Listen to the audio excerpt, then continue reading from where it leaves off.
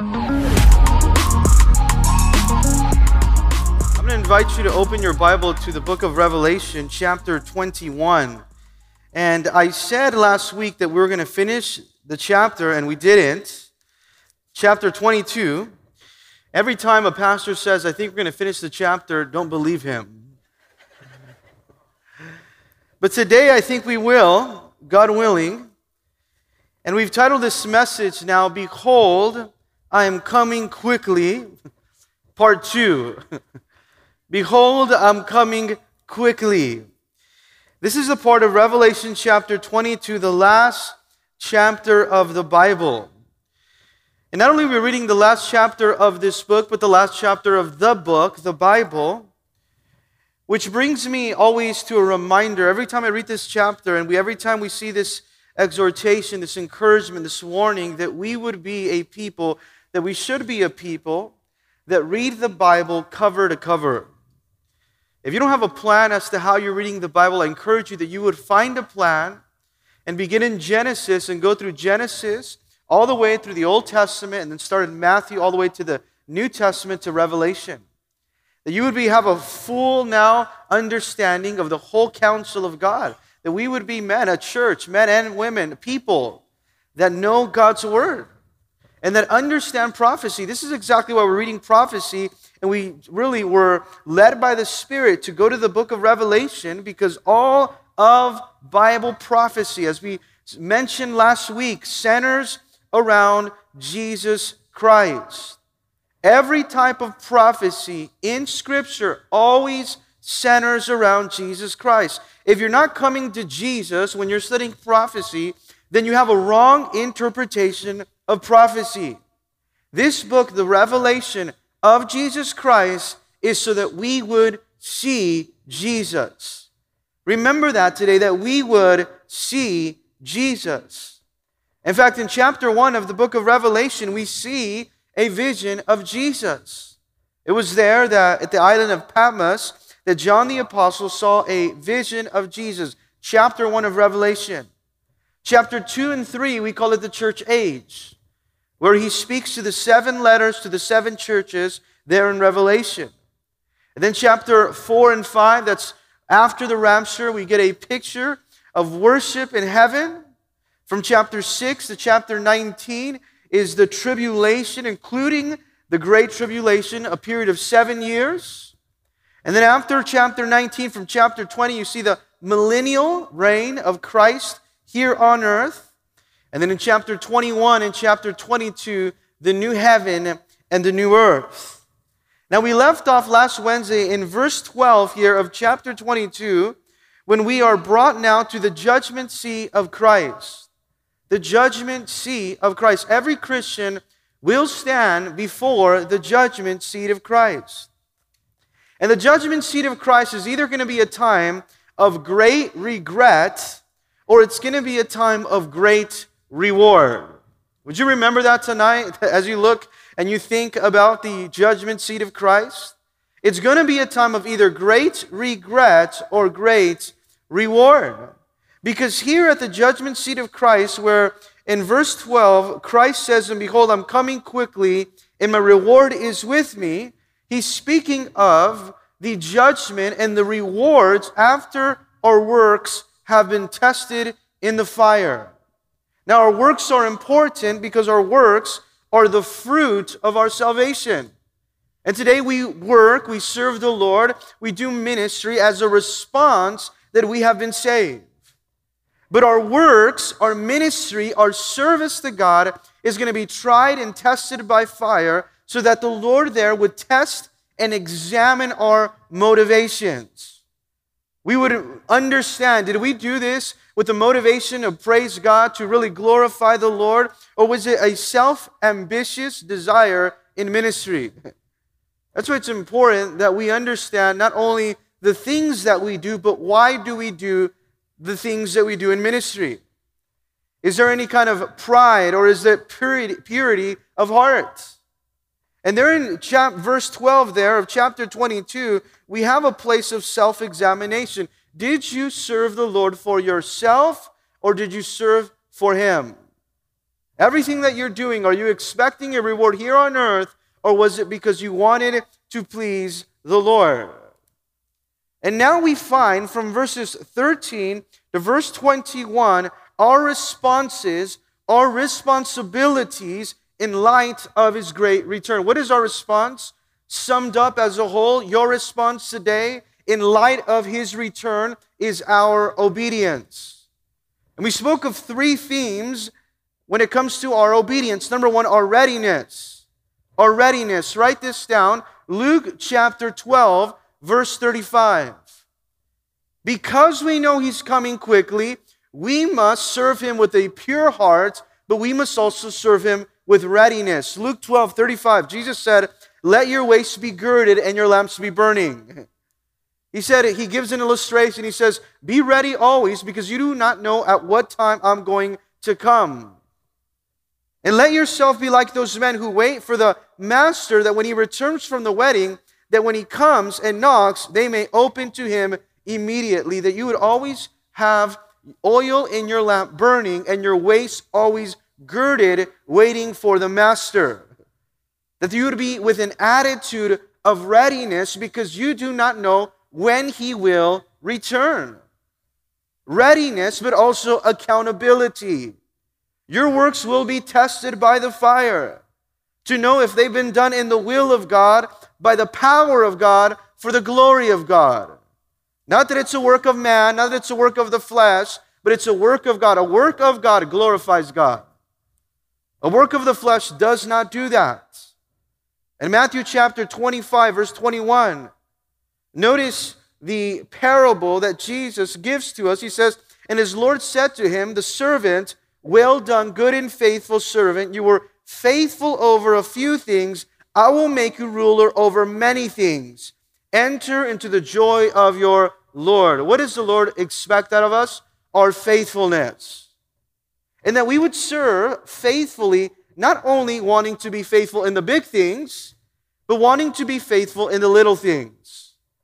There are so many times that we want to ask the Lord for a greater capacity of usefulness in ministry, and we say, Lord, if you would just take me to that next place of ministry, then I will serve you faithfully. But God is looking for faithfulness right where you are, so that on that day, He will say, well done, that you finished well.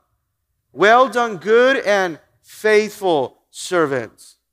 Now notice, He doesn't say, well done, good and successful servant, or well done, good and gifted servant, well done, good and talented servant. Your gifts are not because of your talents.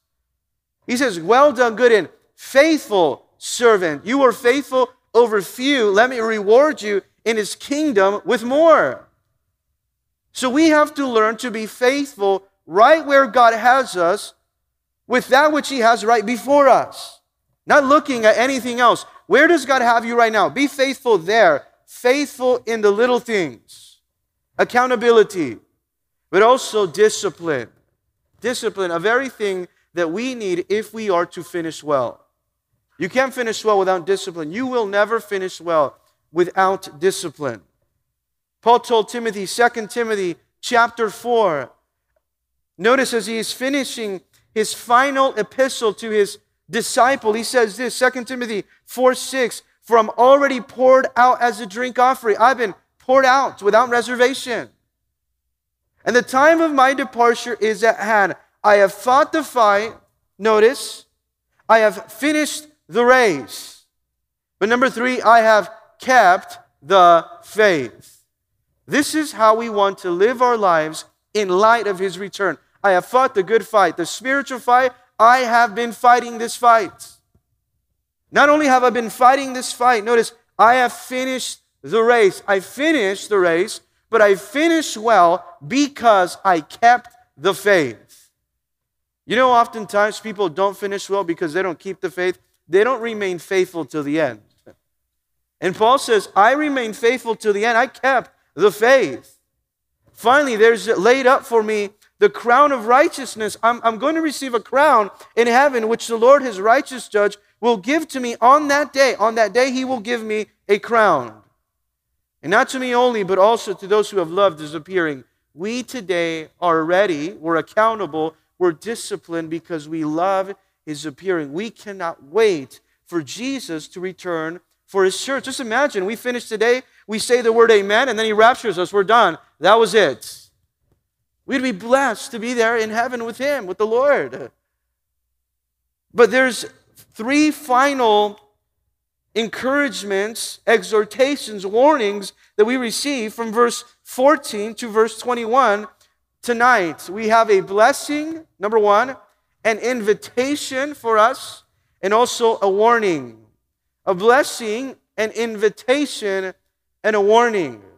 This is how the Bible, written and inspired by the Holy Spirit, authored by God himself, is concluded with a blessing, with an invitation, but also with a warning that we would take heed. Notice verse 14, it says, "Blessed are those who do his commandments, that they may have the right to the tree of life and may enter through the gates into the city. But outside are dogs, sorcerers, sexually immoral, and murderers, and idolaters, and whoever loves and practices a lie. I, Jesus, have sent my angel to testify to you these things. In the churches, I'm the root and the offspring of David, the bright and the morning star. And the Spirit and the bride say, come. And let him who hears say, come. And let him who thirsts come. Whoever desires, let him take of the water of life freely." It begins here in verse 14 and 15 with that special blessing.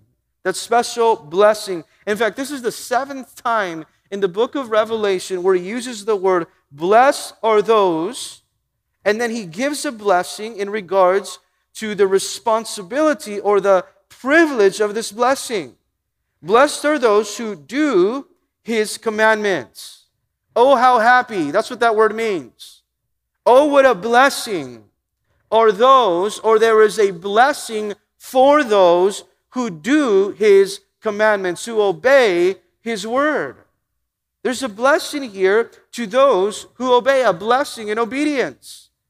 In fact, what are his commandments? What is his commandments, his law, summed up in the Old Testament? That you would love God and love your neighbor as yourself. Oh, blessed is those who obey his commandments. In a different translation, it would read this: those who have been forgiven of their sins, who have been cleansed by the blood of the Lamb. Notice it doesn't say blessed are those who know his commandments. It doesn't say blessed are those who have memorized his commandments. Blessed are those who know his commandments in Greek. No, it doesn't say that either. Blessed are those, oh, how happy are those who obey his commandments. There is a blessing in the obedience. And here's the blessing in itself in verse 14. It says, that they may have the right or the privilege or inherit the tree of life or eternal life and may enter through the gates into the city. This is the blessing to those that do, to those that obey, to those that live a life in obedience, abiding. We're going to talk about that word tonight, abiding. Do you want to know if you're truly going to go to heaven? Well, receive Jesus Christ as your personal Lord and Savior and abide in him. Obey him, abide in him. And it says those who obey the commandments can enter the city and can live inside of the city. This is a quality of life that involves an intimate relationship and fellowship with Jesus based upon perseverance, obedience. Based upon this persevering obedience. We don't want to just obey now. We want to persevere in our obedience. In 1 John chapter 3, verse 24, John himself says this as an encouragement to the church. Now, he who keeps his commandments abides in him. He who obeys his commandments abides or lives or fellowships, dwells in him. Dwells in him, in a fellowship with him. And by this we know that he abides in us by his Spirit who he has given to us.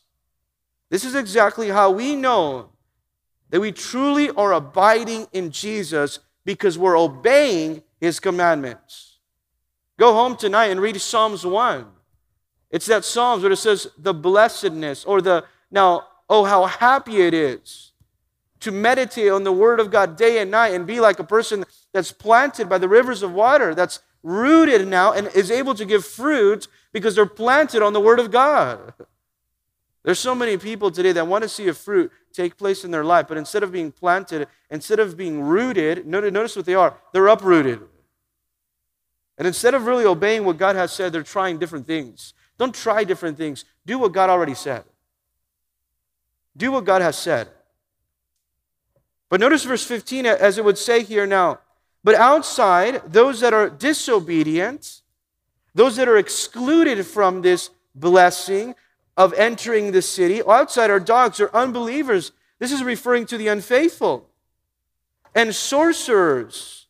That word is pharmakia. Those that practice witchcraft or drugs. Outside are those that practice witchcraft or drugs or sexually immoral, living an impure life. Those that are practicing these things are outside of the city. They are not permitted to enter. Not only that, but murderers, idolaters, and whoever loves and practices a lie. Notice what it says. Not only sexually immoral, not only those that are practicing now drugs, sexual sin, murder, even when it begins in the heart, but also those who love and practice a lie. Those who love to live a lie. It's speaking of those that live a double life. Hypocrisy. Outside of the city are those who are living a double life. Those who choose to reject the Lord. Those are outside. They are not permitted into the city. In Revelation chapter 21, the previous chapter, now we are already having received this encouragement where it says, but there shall by no means enter it anything that defiles it, anything that's impure, anything that causes an abomination or a lie, but only those who are written in the Lamb's book of life, only those whose names are written in the book of life are able to enter the city. And then we have further instruction in chapter 22, only those who keep His commandments. It doesn't mean that I can accept Jesus Christ as my Lord and Savior and then live a life of however I want in my liberties that I think I have. No, absolutely not. We must abide, obey His commandments. Paul told the church of Colossae this, don't be confused. He says, therefore, put to death your members. Put to death those members of your body which are on the earth of fornication, of uncleanness, of passion, of evil desire, of covetousness, which is idolatry. Anything that takes the place of God in your life, put those things to death. Because of these things, the wrath of God comes upon the sons of disobedience. So what are we called to in light of His great return? We are called to obey His word, that we would not be those found outside of the city because we chose to live in disobedience. So we receive here in verses 14 and 15 the blessing of obedience. But notice also the invitation that He gives to us to be a part of that blessing. He gives us an invitation so that we're welcomed to be a part of that blessing. He would say there in verse 16, I, Jesus. This is personally a message from Jesus. He's writing His name on this. He's giving His authority behind this. I, Jesus, have sent my angel to testify to you these things in the churches. Who is it? It's to you. Circle those words in your Bible, to you. This message is to you. It's a personal message to you, to the churches. And He identifies Himself here both in His deity and then in His humanity. Notice here in verse 16, He says this, I testify to the churches, I am, the ego in me, I am, the root and the offspring of David. This is now prophecy fulfilled, that He would come from the lineage and genealogy of David. I am the root, I'm the source of David, but I'm also the offspring of David. I'm the source of David, and I'm the son of David. His deity, that He is the one from where David came from, but He's also the offspring of David now. I'm also here in verse 16, the bright and the morning star. It's a now comforting light. The bright and morning star, when you look at the bright and morning star, it's a comforting light in a dark world until the dawn of his return. Just think about that, the bright and morning star, that light that appears even in the darkness right before the dawn, right before he returns. And this is what he is setting up as he says this in verse 17. Notice, and the Spirit and the bride, the Spirit and the church together are saying this. The Spirit and the church are saying this right now in heaven. Notice as it would give us this verse 17, say, come. There are 4 now instances that we receive here, this word come. We know that he's coming quickly, but notice he also invites us to come to him. And he says this, the Spirit and the bride, number 1, say, come. He's inviting you to come to him. Number 2, and anyone who hears it say, what does he say? Let's say that out loud together. Come. And let him who thirsts, anyone that's thirsty, anyone that's dry, anyone that needs to be satisfied, anyone that needs to be filled, number 3, come. Whoever desires, let him take the water of life freely. Anyone that has a desire, anyone that has a thirst, come and drink of the water of life freely. Why is it freely given? Because it's given by his grace. There's nothing that we need to do to work in order to receive that water of life. What does the water of life do? It satisfies the thirst in the depths of our soul that nothing in this world can satisfy. Only the water of life that he gives to us abundantly and graciously of eternal life. It's the unlimited offer of salvation. If you would just come to him.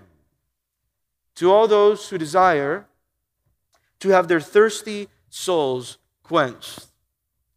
You see, in this world, when we become thirsty, we want the world to satisfy our thirst, and we go after money to satisfy that thirst in our soul, or after success, or after relationships, but none of those things satisfy our thirst. In fact, they leave us more thirsty than we were before. But we want to come to Jesus if you're thirsty, so that we're not left dry, but that we would be filled, not only filled, but then overflowing by the Holy Spirit. That is here the invitation that we receive. Because until we come to God, we will never have our thirst satisfied. Just think about today. How many people, even at church, are not satisfied? They're not satisfied because they're always thinking about where else should they be. Always satisfied looking at the next thing. But when you're abiding in Jesus Christ, notice what you are. You become satisfied in him. You're content in him. You don't need anything else. You're satisfied in Jesus.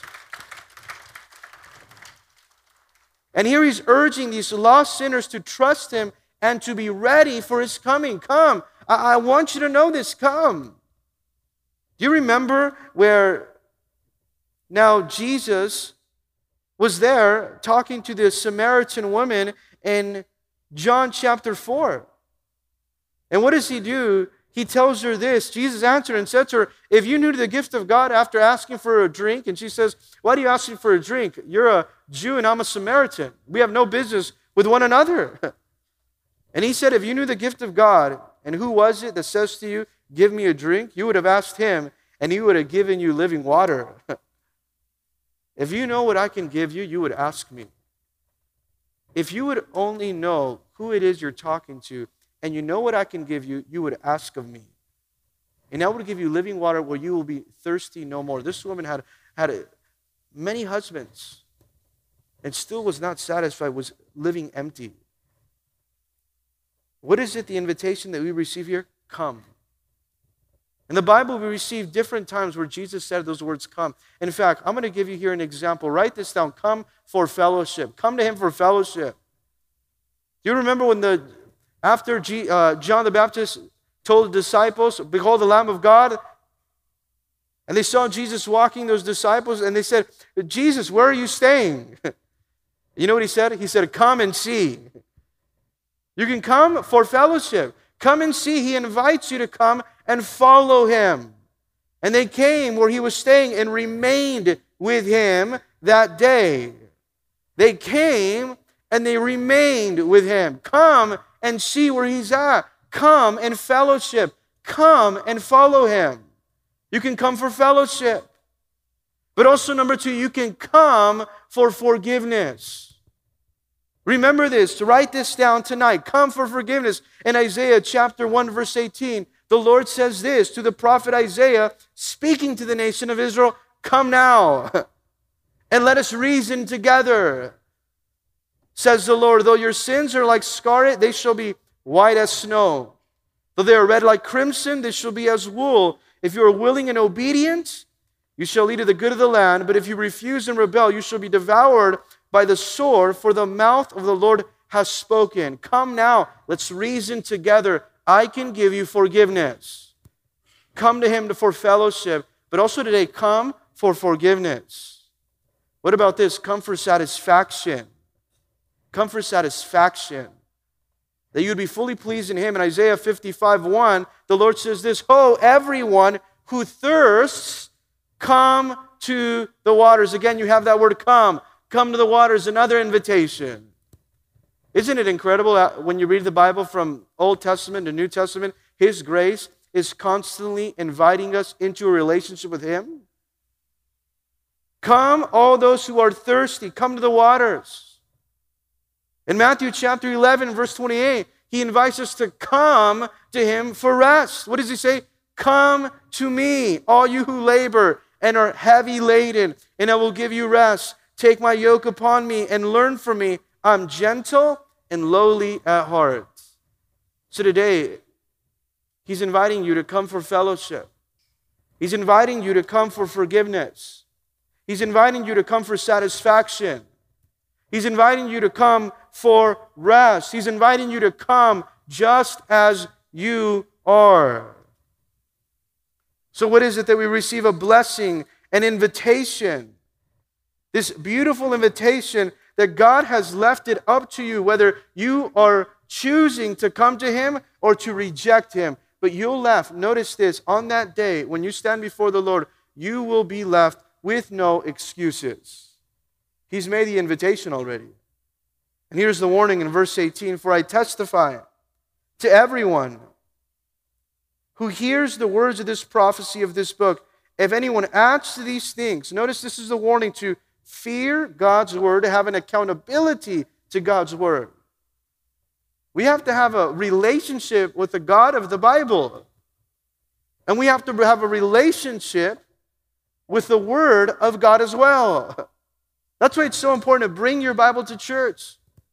You don't just bring your phone or bring something else. Bring your Bible. Have a relationship with the God of the Bible, with the living word of God. Notice what it says. If anyone hears or adds to these things, God would add to him the plagues that are written in this book. If you hear these words, if you heard this prophecy of this book, and you add anything to it, God will add to him the plagues that are written in this book. There's going to be a strict punishment for you trying to add anything to the Word of God. But not only that, notice, and if anyone, verse 19, takes away from the words of this book of the prophecy, God shall take away his part from the book of life. If you try to tamper with God's Word, God's going to remove your name. This is what it says, from the book of life, from the holy city, from the things which are written in this book. He will take your part, your blessing, from the book of life.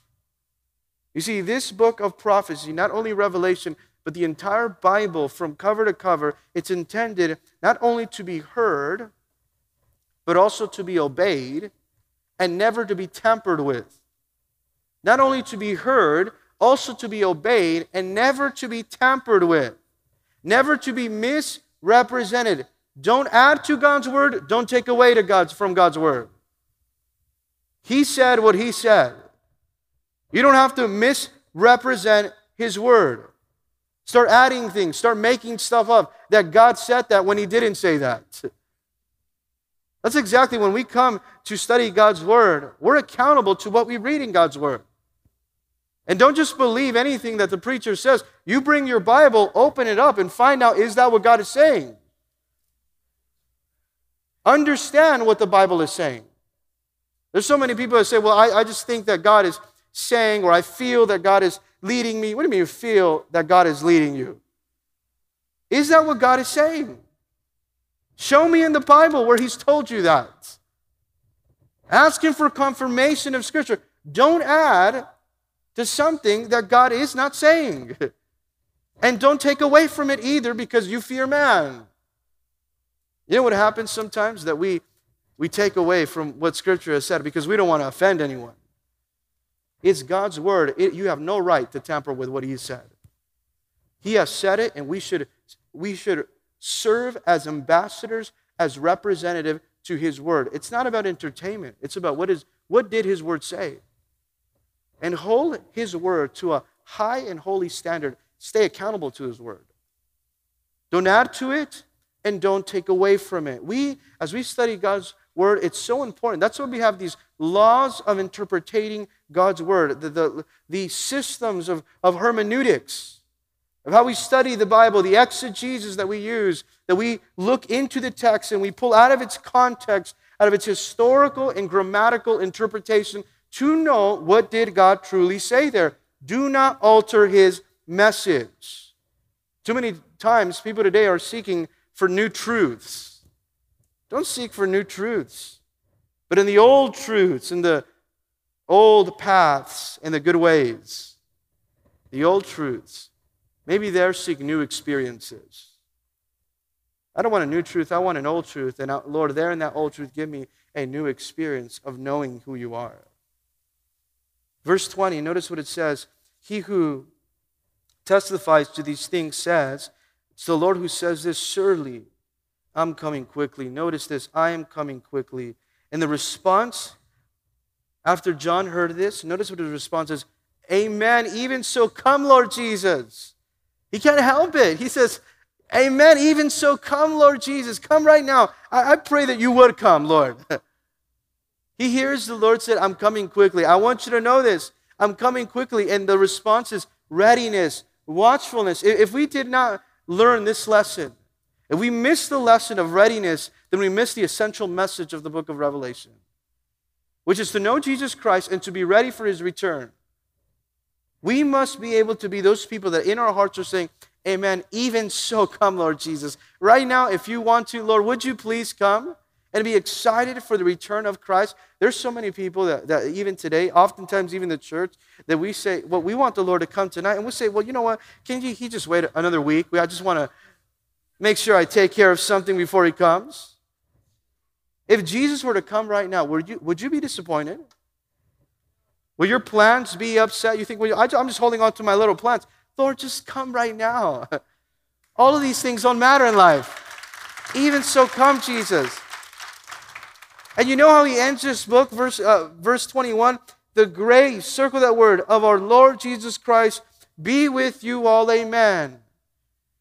Our salvation, the grace of God that comes from Him, be with you, amen, He says. This book is not only a book about judgment, it's a book that begins and it ends with grace. So many times people say, well, look at the book of Revelation, I'm intimidated. Tell them this, it's a book about the revelation of Jesus that begins with grace and ends with grace. In Revelation chapter 1, verse 4, in the first chapter, in the 4th verse, I, John, to the 7 churches which are in Asia, grace to you. Grace to you, in the first chapter, the 4th verse. And then here, in chapter 22, verse 4, the grace of our Lord Jesus Christ. Grace is the final word. Notice this, grace is the final word of the New Testament. How many of us can praise the Lord that grace is that final word? Today we want to come in that posture, knowing that grace is the final word. That today we can come. Today we can come for fellowship. Today we can come for fellowship. We can come and see. Today we can come for forgiveness. Come now, let's reason together, He said. Though your sins are like scarlet, they can be white as wool. Today we can come for satisfaction. And we'd say, Lord, today we're satisfied in You. And then we can come for rest. We can come for rest. Come to me, all those who are tired, weary, labor, heavy laden. I will give you rest. I will give you rest. What about Jesus on that final day of the feast? On that last day of the feast, the Gospel of John chapter 7 says this, that Jesus stood and cried out saying, if anyone's thirsty here, don't come to that fountain. Come to me. Let him come and let him drink. Jesus has made himself available. Now it's up to you. Are you going to drink? Are you going to drink now of that fountain of water of life? He who believes in me, he said, as the scripture has said, out of his heart will flow rivers of living water, torrents of living water. You know what's symbolic of that? He's saying, but he spoke concerning the Spirit, whom those believing in him would receive, for the Holy Spirit had not yet been given because Jesus was not yet glorified. What is it that he wants to satisfy us with today? With torrents of living water, with the Holy Spirit. With the Holy Spirit. That not only would you be filled today with the Holy Spirit, but also you would overflow. That you would overflow with the Holy Spirit. That your life would be filled and overflow. I'm going to invite the pastors to come up.